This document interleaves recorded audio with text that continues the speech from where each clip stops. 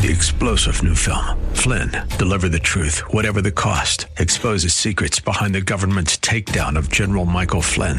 Flynn knew what the intel world had been up to. He ordered the first audit of the use of contractors. This set off alarm bells. He told the truth. He was the most dangerous person for Donald Trump to hire. They had to get rid of Flynn. Flynn, deliver the truth, whatever the cost. Available now. Watch it today. Go to salemnow.com. salemnow.com. Welcome to the Pat Williams Power Hour on the new 94.9 FM and AM 950 WTLN. This is your hour when Orlando Magic Senior Vice President Pat Williams sits down and speaks with authors who have written books on topics of interest and insight for listeners like you. And now, here's your host, Pat Williams. Once again to the Pat Williams Saturday Power Hour. We do this show every weekend on the new 94.9 FM and AM 950 WTLN in Orlando, Florida. Alan Dempsey does our engineering each weekend, does it superbly. Andrew Herdliska is our producer. And here in this first half hour, Dylan Burrows joins us. He and Jimmy Turner have written a book called Faith Acts, a provocative call to live what you believe. And Dylan, I'm so glad that you can join me. How you doing? I'm doing great. Glad to be with you today, Pat. Dylan Burrows, nominated for a CNN Hero Award for his efforts to fight human trafficking. Dylan, I'm curious about this book, and you and Jimmy work together. What is a provocative call to live what you believe all about? Well, it really comes down to what James 1:22 tells us, that do not merely listen to the word and so deceive yourselves. Do what it says. And I think so many times we get this idea that if we have more information as Christians, that we will be better followers of Jesus. And that's not necessarily the case. We can take it in, but it only really is seen by others when we live it out. And this story in Faith Acts is really what happened when Jimmy and I got together and said, let's apply what we're learning in Scripture to the most difficult situation we see in our community, which was the homeless community. And as we did, it took a step of faith, many risks, many difficulties, but we saw lives change in ways that we did not anticipate, and it's transforming our community and beyond in some significant ways that we would have never expected. Let's start with the introduction, if we may, Dylan. Why Faith Acts matter? Fill us in. Yeah, well, it all started, like I said, we went out and decided we were going to do something about helping those in need in our town, and we started looking at places where we knew that homeless individuals were staying. And after a couple of failed attempts, we went under a bridge where we met a guy who went by the name of Tree. And he was a homeless veteran who'd been living outside for some time, but he was a very gracious man, spent time with us. We asked if we can come back again. And then as we finished up, he told us about another group of individuals staying in some tents just a little bit away from where he was. So we went over there, not knowing what to expect, just two guys trying to share faith and make some friends. And we ran into another homeless veteran, a guy who was dealing with some addictions, and a lady who came walking in with a machete. And, of course, we're thinking, this is not what we signed up for. We started talking with them, built some friendship. At the end, I simply asked if we could pray, and we prayed together. And at the end, all three of them gave us a hug and said we were welcome back anytime. I tell people that was the day that we started what was called Relevant Hope, which is an organization that I lead that serves the homeless by directly going to where they are, meeting their needs unconditionally, and showing them the love of Jesus in the process. What was the story with the machete? Well, we found out later that she had been doing some odd jobs for a company next door, clearing some weeds and some brush there, and they were going to pay her a little bit to help out in exchange for doing the work. So it ended up being something that wasn't dangerous after all, but that was our introduction to working with people on the street. And to be honest, we have had situations where there have been very tense times where we thought, okay, I don't know which way this is going to go. People with knives, people threatening to harm us. But through it all, God has protected us. God has made opportunities for us to speak about our faith and live it out among the people who need it most. And it's been a very rewarding experience to see the lives change through it. Dylan Burrows is with us. Do you really believe the Bible? Pretest on Faith and Action. That's the title of Chapter 1, Dylan. Yes, and what is interesting about that is I live in Chattanooga, Tennessee, and at the time we were writing the book, that city, Chattanooga, Tennessee, was ranked the most Bible-minded city in the United States by the American Bible Society, and it has the highest percentage of people who attend church on a weekly basis, over 60%. And so we looked at that and we thought, if that's really true, why do we have these problems in our town?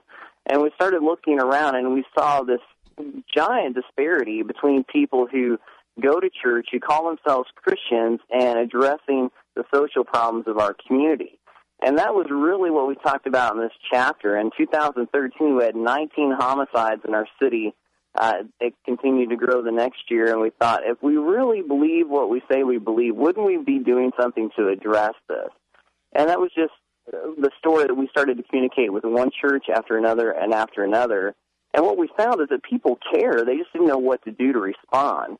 So a large part of our work is getting people involved in ways that are relatively safe, where they can connect and meet real needs. And what is cool about it is that it's not just Jimmy and I anymore. It's an entire movement of churches here in our local community and beyond who are working together to serve needs, both among the homeless and others. And when you start putting your faith into action, it's not higher church attendance on Sunday necessarily, but you see issues changing in your town that have been going on for years that are starting to see some progress. Now we get to this topic, a kingdom not of this world, faith plus politics minus hatred equals impact. What's that all about, Dylan? Yes. Well, I tell people that I've never slept on the streets, but I've been close. And there was a time when I moved back to my home state of Indiana prior to living in Tennessee where I was staying with family. The job I was at suddenly ended, and if it wasn't for a very generous family member, I would have had no place for my family to stay for a period of time. And I thought, there are other people who don't have those family resources, and that's what happens. Everybody has their story of how they got on the street or what went wrong to get them where they are. And we look at it often as evangelicals, we look at the political side. We think, oh, people should just work harder and take care of it for themselves. Or on the other side of the spectrum, we see a big government perspective where you want to provide services for anybody and everybody and take care of everyone's issues that way. But when you look at Scripture, it doesn't give us necessarily one or the other. It gives us things like Ephesians 4:15 that talks about speaking the truth in love.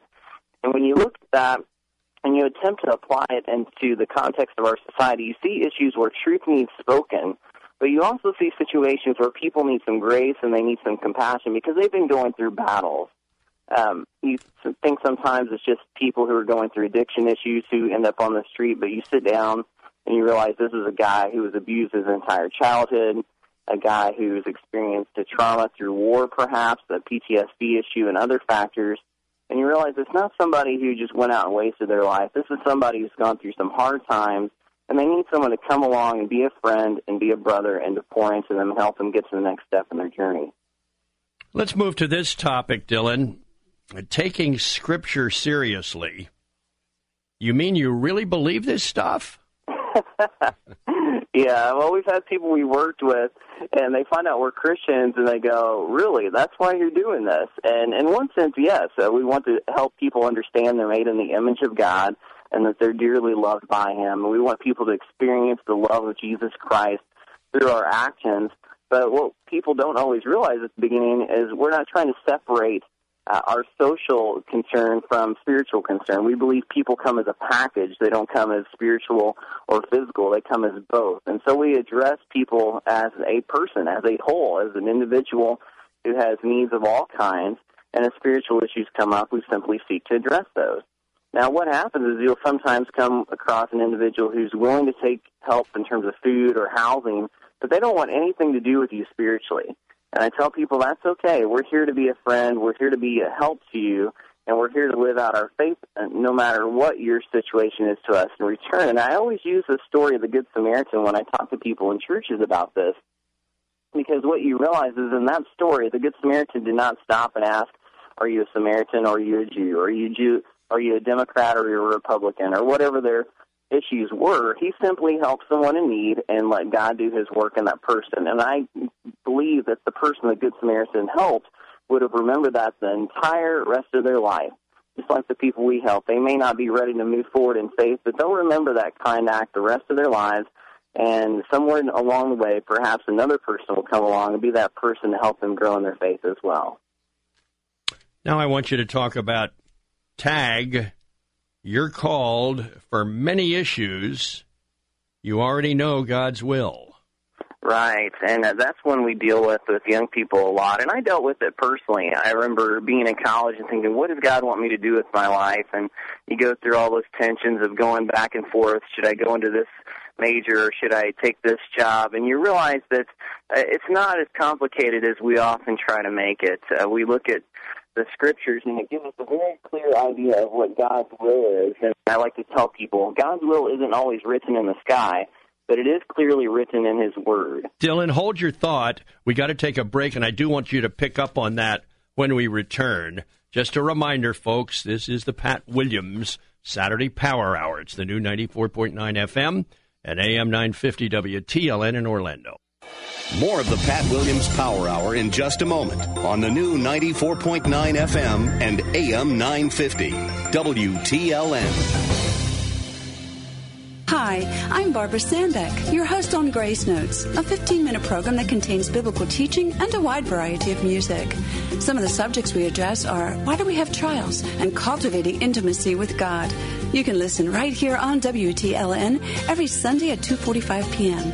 Can't catch the whole broadcast? Visit our podcast on the web 24/7 on WTLN.com. So tune in. You won't want to miss it. Are you being denied credit? Are you paying high interest rates? At CreditRepair.com, we know life happens. Divorce, medical bills, student loans, and many other reasons why credit scores fall. That's why at CreditRepair.com, we're committed to helping folks get the second chance they deserve to improve their credit. CreditRepair.com is actually acting as an advocate for me. Things that I thought when you paid them off, they were still on there. Things that I didn't even know were on there, but they got them removed. I feel they're doing what they said they'd do and beyond. I'm not going to abuse this second chance that they gave me. I'm in the process now of buying a home. CreditRepair.com actually does work. We can help you get a second chance at great credit. The consultation is free and includes a free credit score and summary credit report. We'll review your current credit situation right on the phone with a game plan to restore it. Call 800-231-1735. That's 800-231-1735. Again, 800-231-1735. 800-231-1735. Well, even though the calendar says it's winter, here in Orlando, summer can go all year long. That means our air conditioners take a beating. And if your AC's on its last leg or not working at all and you've been putting it off, we've got an amazing radio deal for you. It's called Half Price Cooling. Get a new complete AC system for your home with installation for half price. No coupons, no games, no gimmicks. Go online to AmazingRadioDeals.com right away. Then cool down with the hottest deal in town. Half Price Cooling. Check it out right now at AmazingRadioDeals.com. You're listening to the Pat Williams Power Hour on the new 94.9 FM and AM 950 WTLN. And now, here's Pat. This is the Pat Williams Saturday Power Hour. We're back, and Dylan Burrows is with us. We're talking about his book, Faith Acts. Dylan, before the break, you were talking to us, and I want you to pick up on that, please. Right, we were talking about God's will, and I mentioned that God's will isn't always written in the sky, but it is clearly written in His Word. And there is this combination of what God teaches we are supposed to do, how we are to live, and how that comes about as we live out our lives. And when I talk about this in the book, I mentioned an experience I had where I went to serve in Haiti right after the earthquake on January 12, 2010. I had been there a couple of times on short-term mission trips before, so when it happened, I had personal friends who were involved in these buildings that had collapsed. I had places I had ministered where there were no longer buildings standing, so I felt like I had to get there as soon as I could. Took one of the first flights into Port-au-Prince, and as soon as you hit the ground, you just saw the tragedy all around you, of bodies, of buildings, of just the lack of hope that existed all around. Camps, 50,000 people plus in makeshift shelters, and you thought, what can I even do to help? And what you realize is that you do what you can. You go in, you help the one person you meet, you go to the next person, you help the second person you meet. And I remember on the very last day we went to this place just south of the city called Titayen, and it was the mass grave area where they claimed that over 100,000 people had been buried, all the bodies that had been taken out of the city of Port-au-Prince after the earthquake. And I walked along there, and I realized I'm walking over 100,000 people who had just lost their lives, and there was nothing you could do to fix that. The only verse that came to mind was, weep with those who weep and mourn with those who mourn. And sometimes life is like that. We come into a situation that's so overwhelming. All we can do is be there and offer our presence and do what we can with the situation that is around us. And when we do that, God will often work through that pain and that tragedy, both in that situation and in other circumstances down the road, which is what has happened with us working in our own community among people who are living in desperate situations. Now I want you to talk about following the Great Commission and the Great Commandment. Jesus didn't say choose one of the above.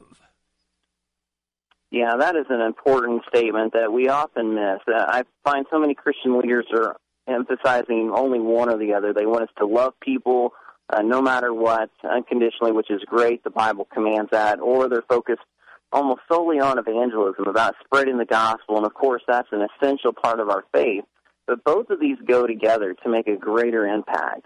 When I go to someone who's having a difficult time, whether it's an addiction issue, whether they've just gotten out of prison, they have a family conflict, they've gone through abuse, I don't go to them and think, how can I immediately get this person saved? I go to this person and think, how can I treat them with the love of Jesus?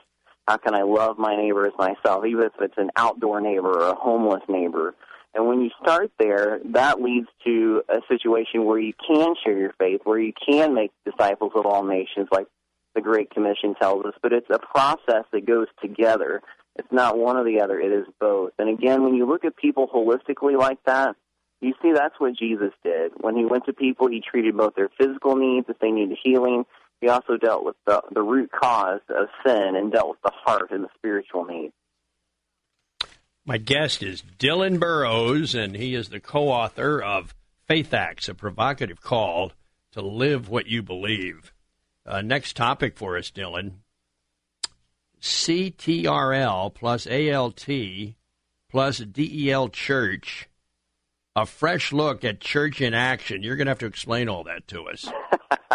Yeah, if you're a computer person, you know what Control-Alt-Delete means for your computer. When everything locks up and freezes, if you hold those three keys down on any PC computer, it automatically restarts.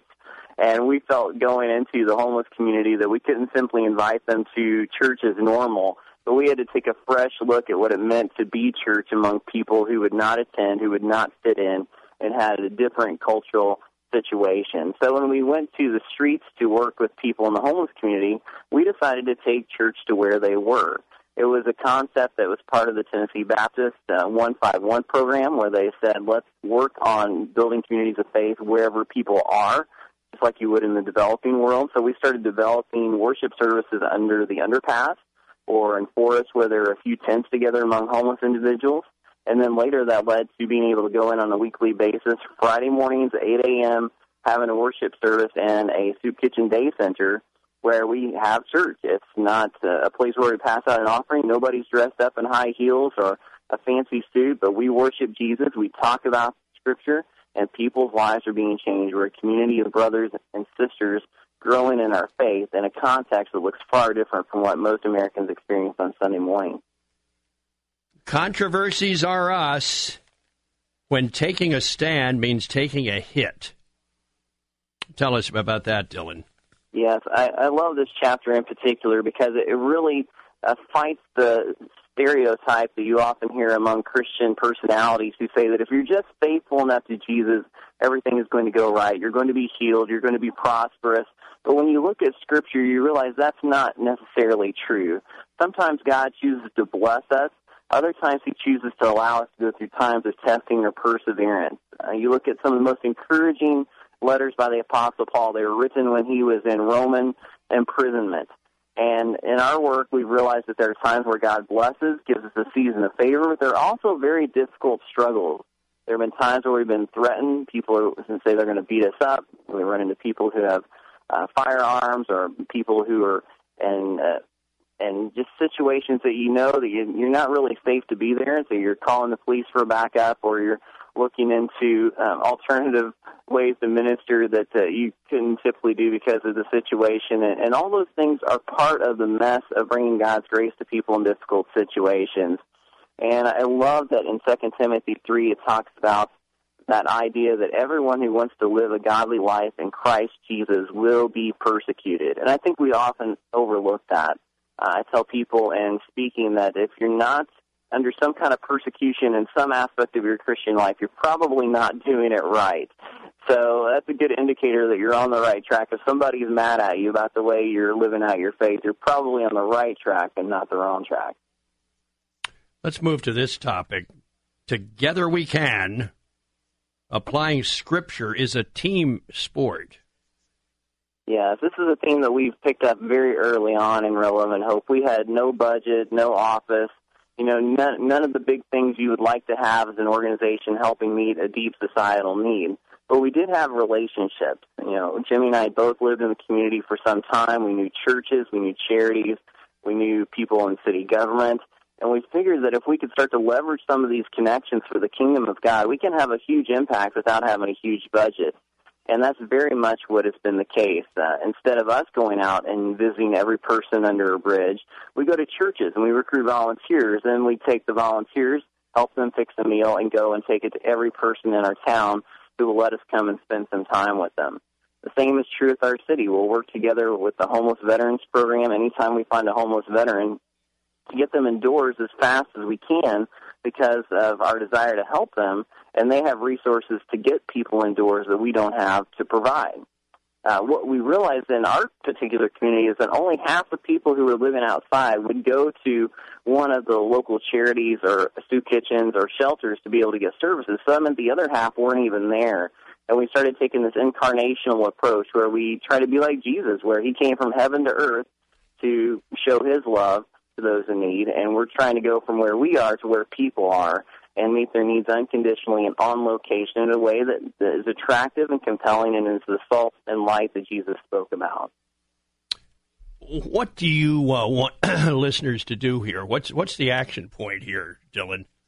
The real action point goes back to where we started with James 1:22, and do what it says. So many Christians think that if you fill up the tank spiritually, you're good to go, but that is only so you can go out and do the work that God has called us to do. You don't fill up the tank of your car so you can go park it in the garage. You fill up the tank of your car when you're going to go into action, when you're going to take a road trip, when you're going to go do something of value. And as Christians, we need to have that same mindset that the church is not the place where we come and consume. It's the place where we come and fuel up so we can go out and do the work of the kingdom of God. And if more people in the church saw church services as a place to go to get fueled for doing work the rest of the time, we'd be making a much greater impact among our communities, and as a result, communities across our country influencing our nation. Tell me a little bit more about Chattanooga, Dylan. And you talked about some of the spiritual news. Expand on that a little bit. Well, as many people know, back last summer on July 16th, there was a terrorist-inspired shooting incident that took place in our own town that took the lives of 5 military servicemen. Mm-hmm. And as sad as that was, it was one of those things that brought everyone in our community together. Everyone was wearing a shirt or had a bumper sticker that said Chattanooga Strong. And even though it was the worst of times, it put a spotlight on our little community that said when things go wrong, our community comes together and unites in a way that makes an impact, that we're resilient, that we're not backing down, but we're going to move forward. And in our case, it was an opportunity to inspire people to pray, to inspire people to come together and meet the needs of those in need, not only those impacted by that event, but other issues in our community. And as a result, we're seeing much more faith and action among the churches in our town than we have in previous years. And that's expanding now where Relevant Hope is now working in Knoxville, Tennessee, an hour and a half down the road from us. We're expanding to other cities across the state to do the same thing of do what it says, bringing faith to action among those who are homeless and among those who are in the worst situations in our communities. Dylan, what is the homeless situation across America? Is it an epidemic? Is it a crisis? Well, it depends who you ask, to be honest. And the statistics tell one story, but any sizable community is going to have this pocket of people who live outdoors, who are in need and don't have anyone there. And it's an issue of loneliness. It's not so much that people are going to starve to death in our country because there aren't enough charities that can provide meals and food, but it is a situation where people are coming from broken lifestyles, broken relationships, and the only thing that's going to fix that ultimately is God. The problem is that these people are living under bridges, sometimes in tents and other places, and there's no one taking the time to go out and pour into this person's life. And really, it's what comes down to one person helping one person. And when you look at it from that perspective, it doesn't matter if the person is a millionaire or doesn't have a dime to their name. The person in need is the person we're called to serve, whether it's the person across the street, under the bridge, or on the other side of the planet. And when you focus on changing that one life, God can do some of his most significant work in ways that are beyond what we can ask or imagine. We were in Toronto recently, Dylan, for the NBA All-Star Weekend. It was bitterly cold. I mean, below zero for that weekend, just bitterly cold. And we were shocked by the number of homeless people in Toronto in that cold weather. Mm-hmm. Buried underneath some forms of blankets and just right out on the sidewalks, dealing with that cold weather. And there they were. And, boy, if that doesn't get to you, I don't know what will. Yes, and I tell people that when you see something like that, our goal is to act. And we don't always know what to do, but we can do something. And even if you're visiting a community, there's some place that you can go to serve as a volunteer or at least help connect with to get some resources to someone. It's the same idea as like when someone says, if you see a crime, report it. If you see something suspicious, report it. Well, as believers, when we see someone in need, we don't just report it to God and pray. We also seek to do something about it, like the Good Samaritan, and act. Jesus tells us to go and do likewise. And if we look at each person in need as a brother or a sister, I think that will influence how we act. If that was my brother out in the snow under a blanket, I wouldn't just walk by and do nothing. I would do something. And it's convicting, but it's really the attitude that will cause us to do action that will change the situation instead of walking by. What's next for you, Dylan? Well, in addition to my work with the homeless community, I'm also continuing work to fight human trafficking through an organization called the Mercy Movement based out of Atlanta, Georgia, with a friend of mine. So we're working on a project on that right now to help mobilize churches across the United States to get more involved in fighting human trafficking in their communities and worldwide. So I'll be looking forward to a book this fall, hopefully, called Not in My World, coming out from New Hope as well. So I'm excited about that and getting the church more involved on that issue as well. But I just appreciate the time with you. It's been a blessing, and I hope people can go to relevanthope.org to find out more about our work among the poor and how they can be involved. What's that again, Dylan? Say that again. It's relevanthope.org, the organization that I lead serving the homeless of Tennessee. Well, Dylan, a million thanks. Congratulations on the book that you and Jimmy Turner have put together. I'm so glad we could visit. The foreword, by the way, by Jeff Foxworthy. So you'll be deeply moved by this book. All the best to you, Dylan. Take care. Thanks so much. We've got more, folks, on the Pat Williams Saturday Power Hour. Just a reminder, this is the new 94.9 FM and AM 950 WTLN in Orlando. More of the Pat Williams Power Hour in just a moment on the new 94.9 FM and AM 950 WTLN. This is Dennis McKenzie for Families by Design. Strong families are designed by God. Do you want your family designed by God? For inspirational principles for today's families, listen to Families by Design with your host, Dr. Daniel Forbes, and attorney Delton Chen. Families by Design airs every Sunday at 9 p.m. That's Families by Design on the new 94.9 FM and AM 950 WTLN. The experts at Web.com want to build your business a successful website for free, just like we did for these current Web.com customers. We've used and looked at other website designers, but there's nobody better than Web.com. Web.com can build your website in as little as 7 days free. Plus, we'll promote it on all the major search engines like Google, Yahoo, and Bing. If after 30 days you're happy, we'll continue to provide promotion, hosting, support, and maintenance, all for one low monthly fee. If not, cancel and pay nothing. If you're in business today and you don't have a web presence, you won't be taken seriously. Call right now and you'll also get a free .com or .net domain name for your new website powered by VeriSign, the world's leading domain name provider. Call 800-824-5131 or go to web.com/radio. That's 800-824-5131. No upfront charge for site build, after which ongoing fees apply. Rights to site are relinquished when canceled. Domain included during active service, after which fees apply. Hi, this is Steve Preloff. It's a great blessing to be able to come into your home and cars via radio each weekday evening at 6:30 with Verse by Verse. The Apostle Paul told his young protege, Timothy, be diligent to present yourself approved to God as a workman who does not need to be ashamed, accurately handling the word of truth. That's my passion, to accurately understand and teach God's word of truth. I hope you'll tune in weekdays at 6:30 p.m. to Verse by Verse on WTLN. You're listening to the Pat Williams Power Hour on the new 94.9 FM and AM 950 WTLN. And now, here's Pat. Dylan Burrows, our guest in that first half hour, talking about his book, Faith Acts.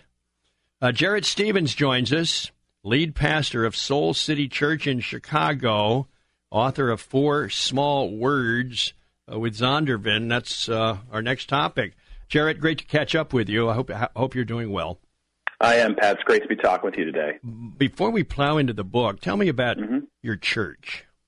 Sure. Yeah, we started this church from scratch right here in downtown Chicago a little over 5 years ago. My wife and I just felt a calling to the city to be right in the heart of the city. And so through a lot of prayer and faith and folks getting involved, we were able to start this church, and it's really growing. We're in an exciting season right now for our church. We're about to expand our current space, and we're really, really a part of a faith adventure here in downtown Chicago. So we love what God's doing here in the city. What did your time at Willow Creek Church mean to you?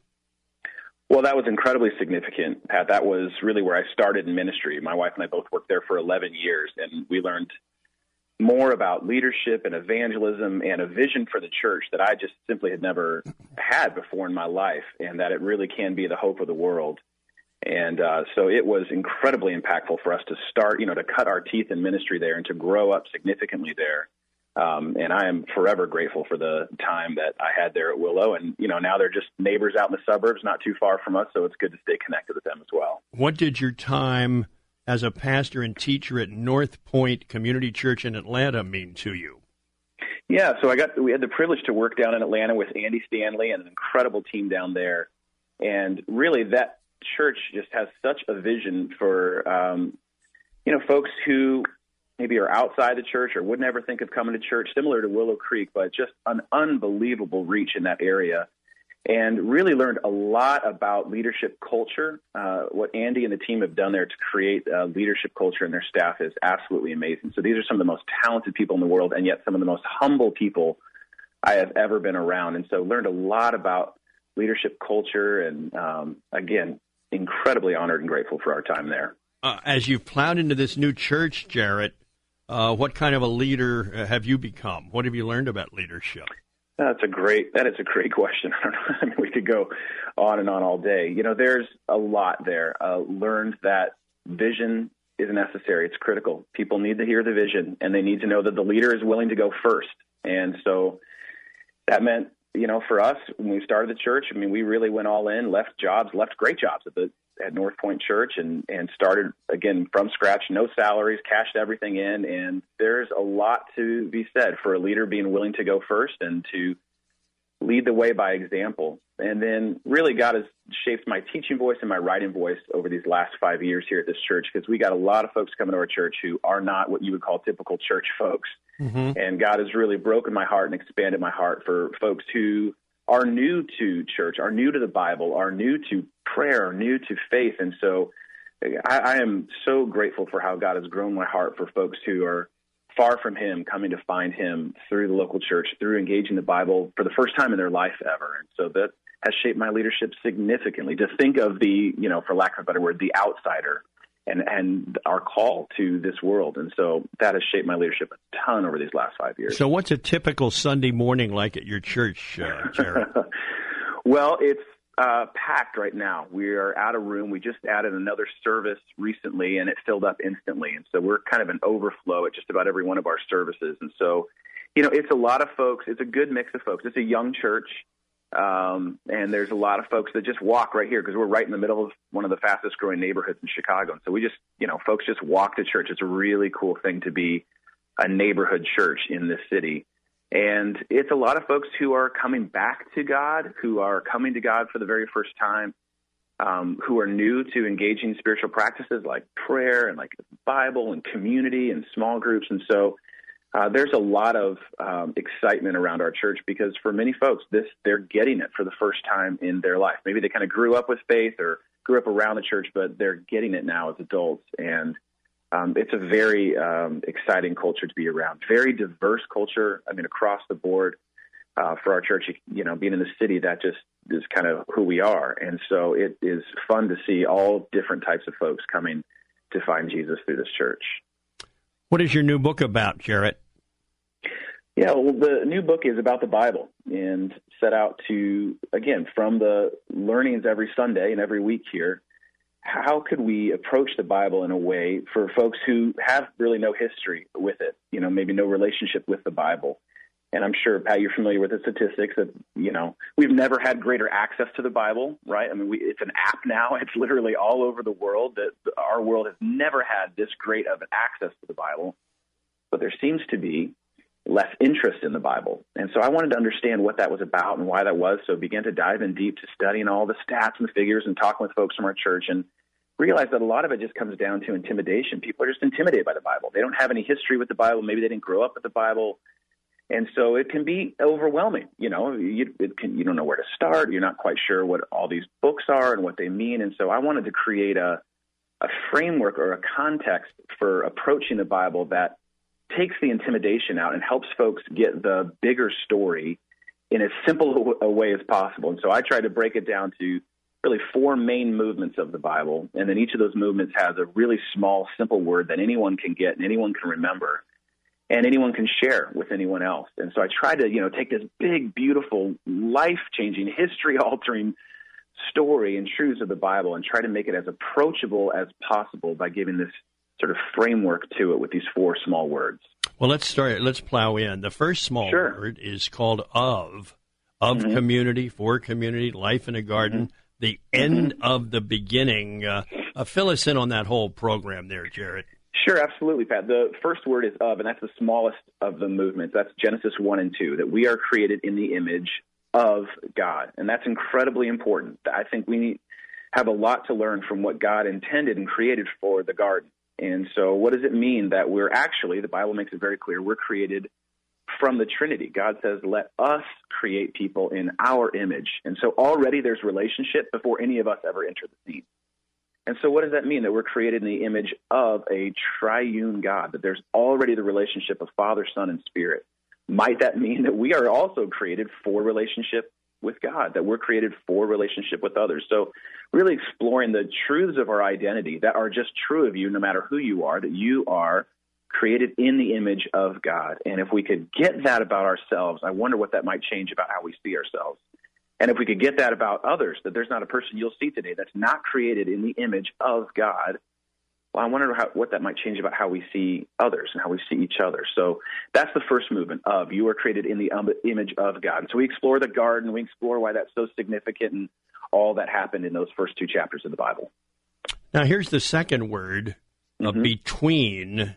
The story before the story, between the lines. What's so important about this word?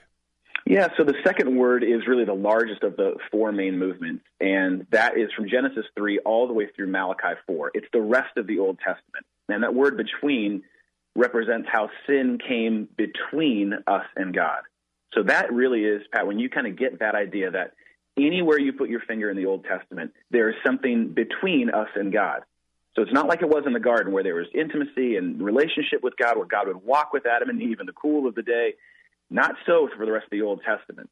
And so what you see is God institutes things to step between us and our sin, to come between us and our sins. That's why you have the tabernacle. That's why you have the temple. That's why you have priests. These are all the things that God brings to step between us and the consequences of our sin. That's why you have covenants, like the covenant with Abraham, commandments like God gave to Moses. And then you even see that the people of God put something between them and God, and they want kings. They refuse to accept God's leadership, so they put another thing between them and God, and they put kings, and they devote themselves to kings. And if you know anything about the Old Testament, that does not end well for them. And so God sends his prophets once again to come between us and our sin. So when you get that idea that you're looking at a story of a people and a God, and there's something between them, sin has come between them, and that is really the story of the Old Testament. Now here's the next word, with. A not-so-silent night. Yep. What life with God looks like. A God who is with us until the end. Yeah. Yeah, so that third chapter, with, is the third movement in the Bible, and that is the gospel accounts, Matthew, Mark, Luke, and John. And that is, not surprisingly, the story of God with us. So all those ways that God came between, through the tabernacle, the temple, the priests, prophets, commandments, covenants, all of those were to set the stage for what God would ultimately do for our salvation and the redemption of the world, is he would send his son to be with us. And so that word is incredibly important. God came to be with us. So no more in between. God is actually with us in the form of Jesus. And in fact, as I know you know, that's one of the names given to Jesus when he's born. He is Emmanuel, God with us. And so what does that mean? What did it look like? Who did Jesus choose to be with? You know, when you look and you kind of study that, you go, oh, look who he chose as his disciples to be with. These are not sort of the top of the class, people. These are not the folks you might expect. These are folks who were on the outside, on the fringe, who society had not accepted. And so you get a sense of the heart of God by looking at how he was with us in the form of Jesus. And that, I think, gives us huge window into God's heart and what it looks like for us to have a relationship with him by looking at the life and the teaching and the miracles and ultimately the death and the resurrection of Jesus, that he not only came to be with us, but he gave his life for us. And so, yeah, that's, for me, that's one of my favorite movements in the story of God, because God completely changes the story by bringing himself, his son Jesus, to be with us, enters into the story with us. And now let's talk about I-N. How in entered in, the gift of the Holy Spirit, the outsider, all in. Why is that word important? Yeah, so this is the fourth and final movement in the Bible, and this really begins in Acts chapter 2 when God sends the Holy Spirit to literally live in us. And Jesus gave preludes to this all throughout his teaching in his life, that there is one coming who is greater than I, and when the Holy Spirit comes, you will have power. And that's exactly what happens. That fourth movement is God in us. This is what the Apostle Paul talks about in Colossians 1:27. This is the great mystery of God, and the hope of the world is that God actually can be in you and me. And what would it look like if we got that the power of God that was in Christ Jesus, that same power, can be in you and me, is in you and me when we enter into a relationship with God. And so that little small word has incredible power, and that's really what the whole story is leading to, is that God can be in you. You can be in relationship with him, and that the Holy Spirit is actually fully available and accessible to anyone who's in relationship with God. So I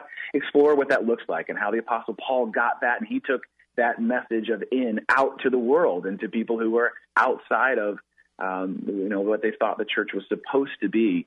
And that's the rest of the New Testament. You put your finger in any one of the epistles, any one of the letters to any one of the churches, and you see this description of what life is like when God is in us. And then part 6 is simply called In the End. Yes, that's right. And have to have a dramatic ending, right, Pat? You got to end with a dramatic ending there. Yeah, that's right. And so how do you do it? What do you say?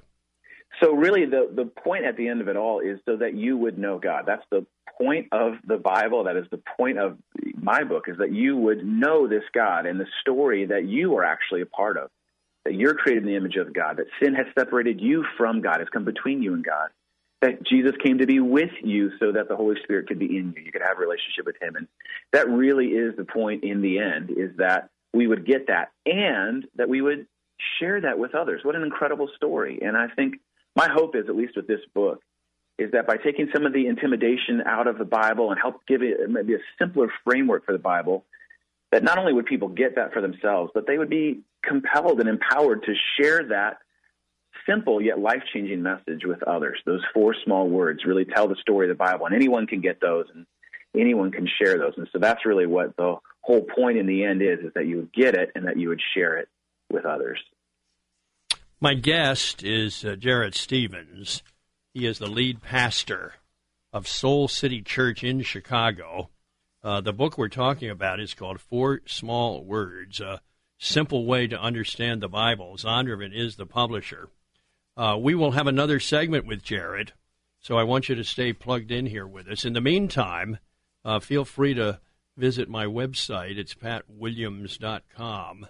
The Twitter page is Orlando Magic Pat, and you can check out my latest books. In fact, the most recent book is called Extreme Winning. It's out now in bookstores and up on Amazon.com as well. More with Jarrett Stevens right after this on the Pat Williams Saturday Power Hour. This is the new 94.9 FM and AM 950 WTLN. More of the Pat Williams Power Hour in just a moment on the new 94.9 FM and AM 950 WTLN. Maybe you've been walking with God for most of your life. Maybe you don't know much about Jesus or the Bible. Whatever your background, the new 94.9 FM and AM 950 WTLN invites you to join us each Sunday morning at 10:45 for Reach Orlando, a Bible-centered church with a passion to love God, love people, and share the gospel of Jesus Christ with the world. Come study the Bible together with Pastor Adam Parsons and draw closer to God with Reach Orlando, Sunday morning at 10:45. On the new 94.9 FM and AM 950 WTLN. Thinking about life insurance? What if you could make one free phone call and learn your best price from nearly a dozen highly rated price-competitive companies? Well, that's exactly what happens when you call SelectQuote Life. For example, George is 40. He was getting sky-high quotes from other companies because he takes meds to control his blood pressure. But when I shopped around, I found him a 10-year, $500,000 policy for under $28 a month. I'm SelectQuote agent Dan Savino, and believe me, if SelectQuote isn't shopping for your life insurance, you're probably paying too much. For your free quote, call 1-800-509-1667. That's 1-800-509-1667. 1-800-509-1667. Or go to SelectQuote.com. Since 1985, we shop. You save. Get full details on the example policy at SelectQuote.com/commercials. Your price can vary depending on your health, issuing company, and other factors not available in all states. Frank Reynolds & Company, a family-oriented and faith-based wealth management firm, is here weekdays at 5 a.m. and 5:30 p.m. It's faith, family, and finances, helping Christian families utilize intelligent wealth management strategies as they seek to accomplish God's leading in their lives, preserving wealth for the future and preparing wealth for generations to come. Faith, family, and finances, weekdays 5 a.m. and 5:30 p.m. on the new 94.9 FM and AM 950 WTLN. You're listening to the Pat Williams Power Hour on the new 94.9 FM and AM 950 WTLN. And now, here's Pat. Jarrett Stevens is with us. He is the lead pastor of the Soul City Church in Chicago, author of 4 Small Words. Jarrett, tell us about Steal the Bible idea at your church. How did it start, and what can we all learn from that? Sure. Well, as I mentioned earlier, we have a lot of folks coming to our church who've maybe not been to church for a long time or who are coming for the very first time. And one of the things I learned when I began to write this book was I would look out on Sunday when I'm preaching and I would say, let's all turn to the book of Ephesians, chapter 4. And I noticed 2 things, Pat. First, not many people had a Bible with them. I thought, okay, well, I'm not going to take that personally. Maybe they just forgot. But then when I would watch people turning to whatever passage I was teaching from, there was a great sense of hesitation and not sure, where to find it. And the more I dove into that, I realized, well, this isn't because they don't have a Bible. They just haven't been around a Bible. And there is sort of a great biblical illiteracy in our culture today. And rather than, being upset with people for not knowing the Bible more, I thought, well, let's help. Let's help them. Let's get them a Bible. And so we, early on in our church, before there was, much money in our, before there was a whole lot that we had there, we made a pretty significant investment in Bibles. And through our relationship and friendship with Zondervan, they were able to connect us with some Bibles, and we put a Bible in the back of every seat. Nothing new there. So one of the things we began to do is, anytime I would say, okay, turn to this book of the Bible, or this chapter of this book of the Bible, I would always give the page number. We'd say, okay, it's page number 934. And what that would do is it would help folks, because we all had the same Bibles and the same backs of the seats, and that would help them get there. And it's about eliminating intimidation. They would feel comfortable and familiar with the Bible. And then what we began to do is they should have a Bible. Their access to the Bible shouldn't just be for the hour and 15 minutes that they're at church. So we just began to say, hey, if you don't own a Bible and you're serious about investigating who this God is and you want to know who this God is, who this Jesus is that we talk about every week, we want you to steal a Bible from our church today. In fact, nothing would make us happier than you stealing a Bible from our church today. And so it began a little bit as a joke, but then it became a part of our culture where we would just start saying every week, hey, if you don't own a Bible, please steal a Bible from church today. And that's exactly what began to happen. In fact, it became one of our greatest joys was to have to restock Bibles every week from seatbacks. And then people would begin to brag on their way out of church. They'd say, I stole a Bible from church today, which is like this badge of honor. And it makes me laugh every time. I always say, that's so awesome. I'm so proud of you. Please don't steal anything else, just the Bible. And so that's become a part of our culture. And just about every week, Pat, there's folks who are stealing a Bible from church so that they can begin to get to know the God that gave them this book so that they could have a relationship with him. And so it's become a fun part of our culture here at Soul City Church. I wonder how many Bibles you've moved this way.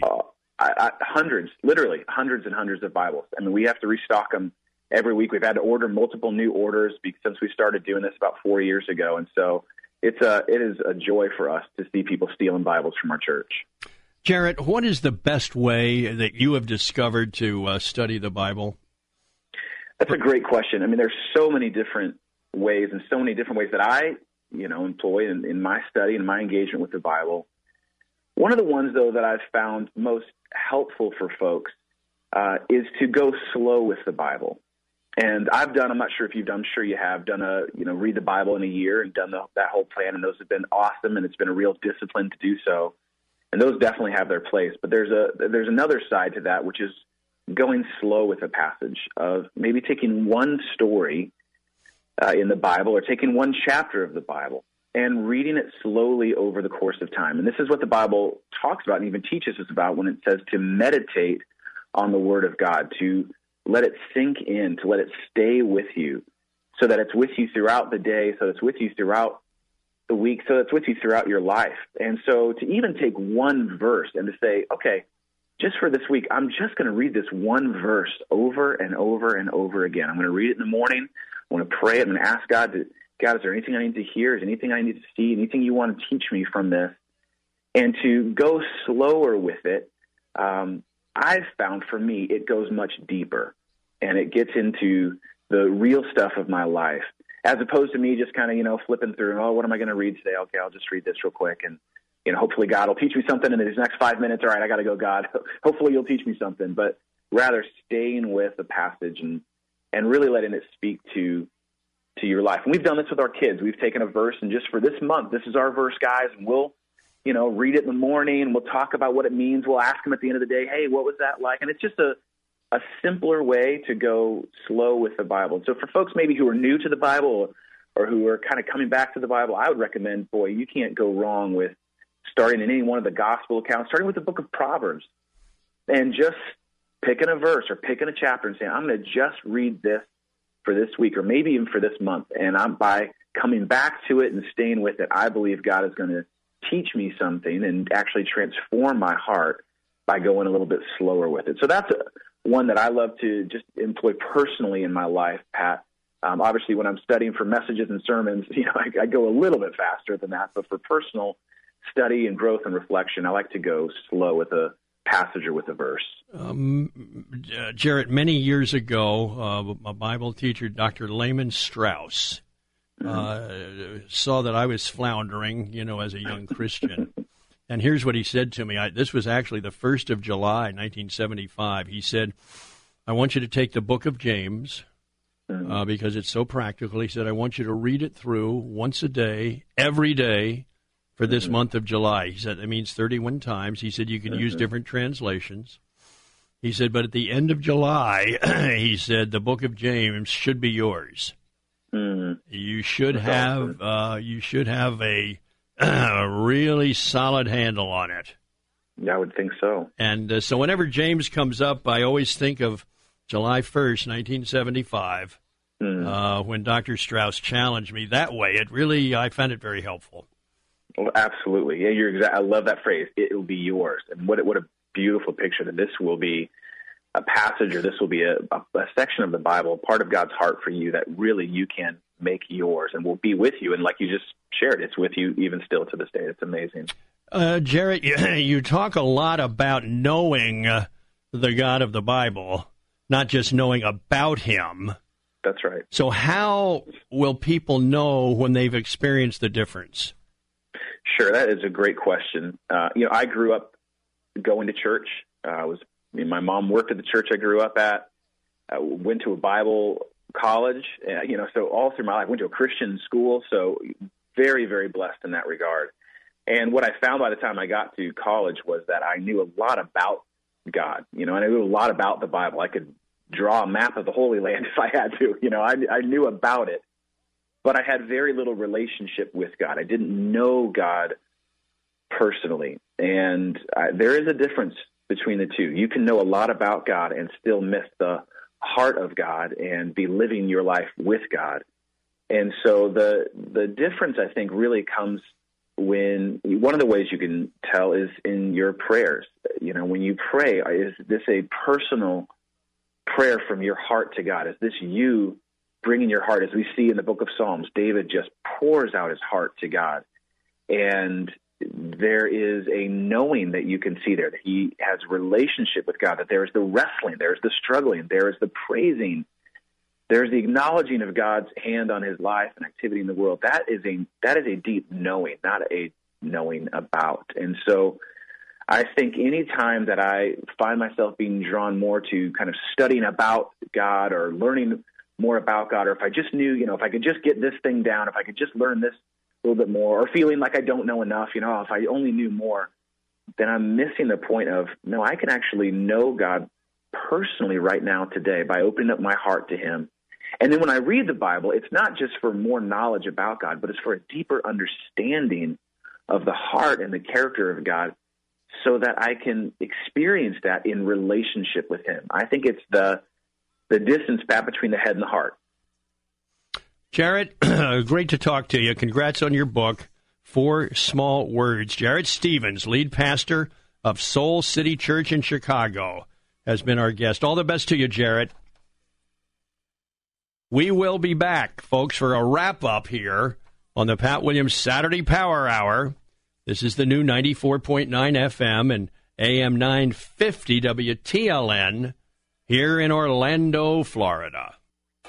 More of the Pat Williams Power Hour in just a moment on the new 94.9 FM and AM 950 WTLN. This is Dennis McKenzie for Families by Design. Strong families are designed by God. Do you want your family designed by God?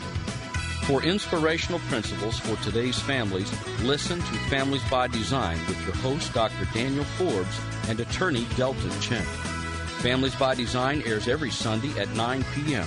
That's Families by Design on the new 94.9 FM and AM 950 WTLN. You're listening to the Pat Williams Power Hour on the new 94.9 FM and AM 950 WTLN. And now, here's Pat. Folks, thanks for joining us here on the Pat Williams Saturday Power Hour. Always delighted when you plug in.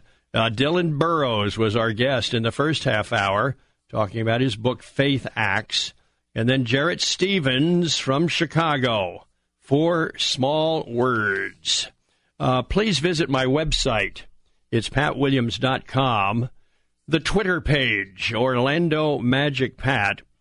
And my latest book is out. It's called Extreme Winning, the 12 qualities that the extreme winners possess in life. I think you'll enjoy it. It's motivational in nature, and I think it'll give you a big lift, a big challenge. So please check it out.